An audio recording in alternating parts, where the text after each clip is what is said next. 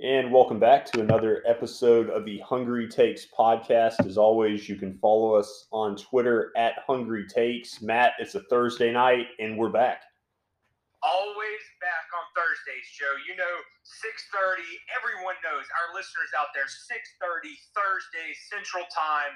The guys from the Hungry Takes are here to hold it down. Absolutely, Matt. This is going to be kind of a fun, unique, rapid fire episode as we set up for some coverage of the NFL tonight with the Cardinals and the Packers, and also talk about some best of excerpts. So, first and foremost, Matt, we have the Cardinals, we have the Packers, we have Kyler Murray, we have Aaron Rodgers. We know about the history, our listeners do, of you with Aaron Rodgers. Need I say more about this matchup?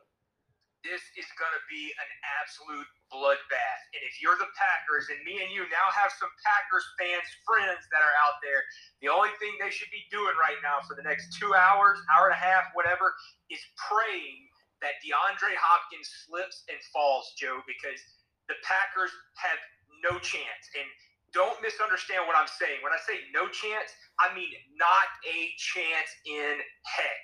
I mean, Lazard is out. Devontae Adams is out. Valdez Scantling is out for the Packers. Literally, Aaron Rodgers can turn around and throw it to Aaron Jones, or he can throw it really high and then run really fast down the field, and he can try to catch it himself. Well, you kind of feel like, to your point, the Packers need to take a page out of the Saints playbook so far this season, where the Saints have had to rely out of necessity on the pass catching ability of Alvin Kamara with Michael Thomas and Deontay Harris and Traquan Smith injured. You kind of feel like Aaron Jones is going to have to run a lot of those screen routes. Yeah, no, that's exactly it. The other thing I'd say, so we can get ready for tonight's game and keep it moving, is just they brought in a new coach, right? The Packers did 2 years ago, and it was because Mike McCarthy was, outdated. His playbook wasn't very good. He didn't get along with Rodgers, all these different issues. We're going to find out if that new coach really does have a better playbook, because it is going to take just an offensive and defensive mastermind scheming tonight to beat these Cardinals that are rolling right now.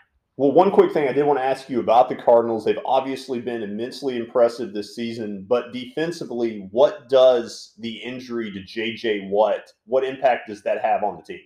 I think it does have an impact, right? Because J.J. Watt, always a force to be reckoned with. I think, in terms of the Cardinals defense, I think it's important, and I think luckily tonight they don't have a whole lot to worry about with the Green Bay Packers offense. But I think the best part about the Cardinals is you have that offense that is just magical right now. And so even if the defense without J.J. Watt allows 14 points, 21 points, you have an offense that can bust out for 49 points whenever they want, right? And so I think the strength tonight, you're relying on that offense. But Joe, interesting enough, and I hate to see this because at some point it will signal the end, looks like J.J. Watt's going to need season-ending surgery again. Right, and that's so unfortunate. I was reading that headline as well, and he's such an integral part of kind of the resurgence of that defense this year, and has helped that side of the football. They're going to have to rely on some other veterans, and of course their offense to score a lot of points as well, which they're very capable of doing that. So that is, of course, the Packers Cardinals matchup coming your way Thursday night football. We're hoping to join our friends who are Packers fans with Fudge and Meat on their cast tonight on Colorcast to do some commentary for that. Matt, as we close this episode here tonight, I did want to ask you, the name of our show is the Hungry Takes podcast. So I'd be remiss if I did not throw in one food question. We're right on the precipice of Halloween. So I wanted to ask you, what is your favorite Halloween candy?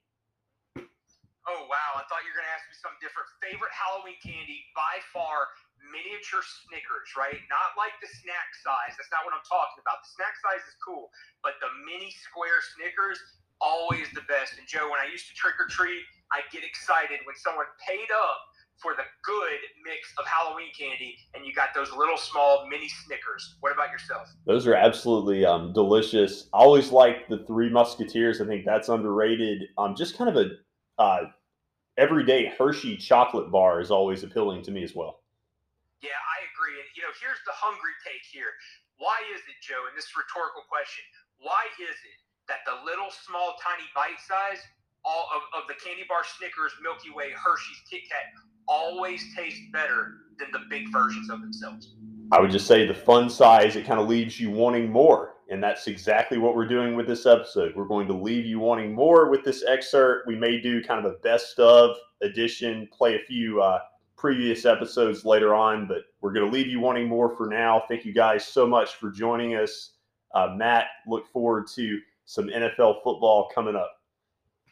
Absolutely, Joe, and we'll talk to everyone later. Joe, we also might tease that we may release a special segment this weekend to spend some time with our listeners, but otherwise you can catch us tonight on the Cardinals versus Green Bay Packers cast with our friends Fudge and Me. Look forward to that. Hope everybody has a great night. We'll talk to you soon.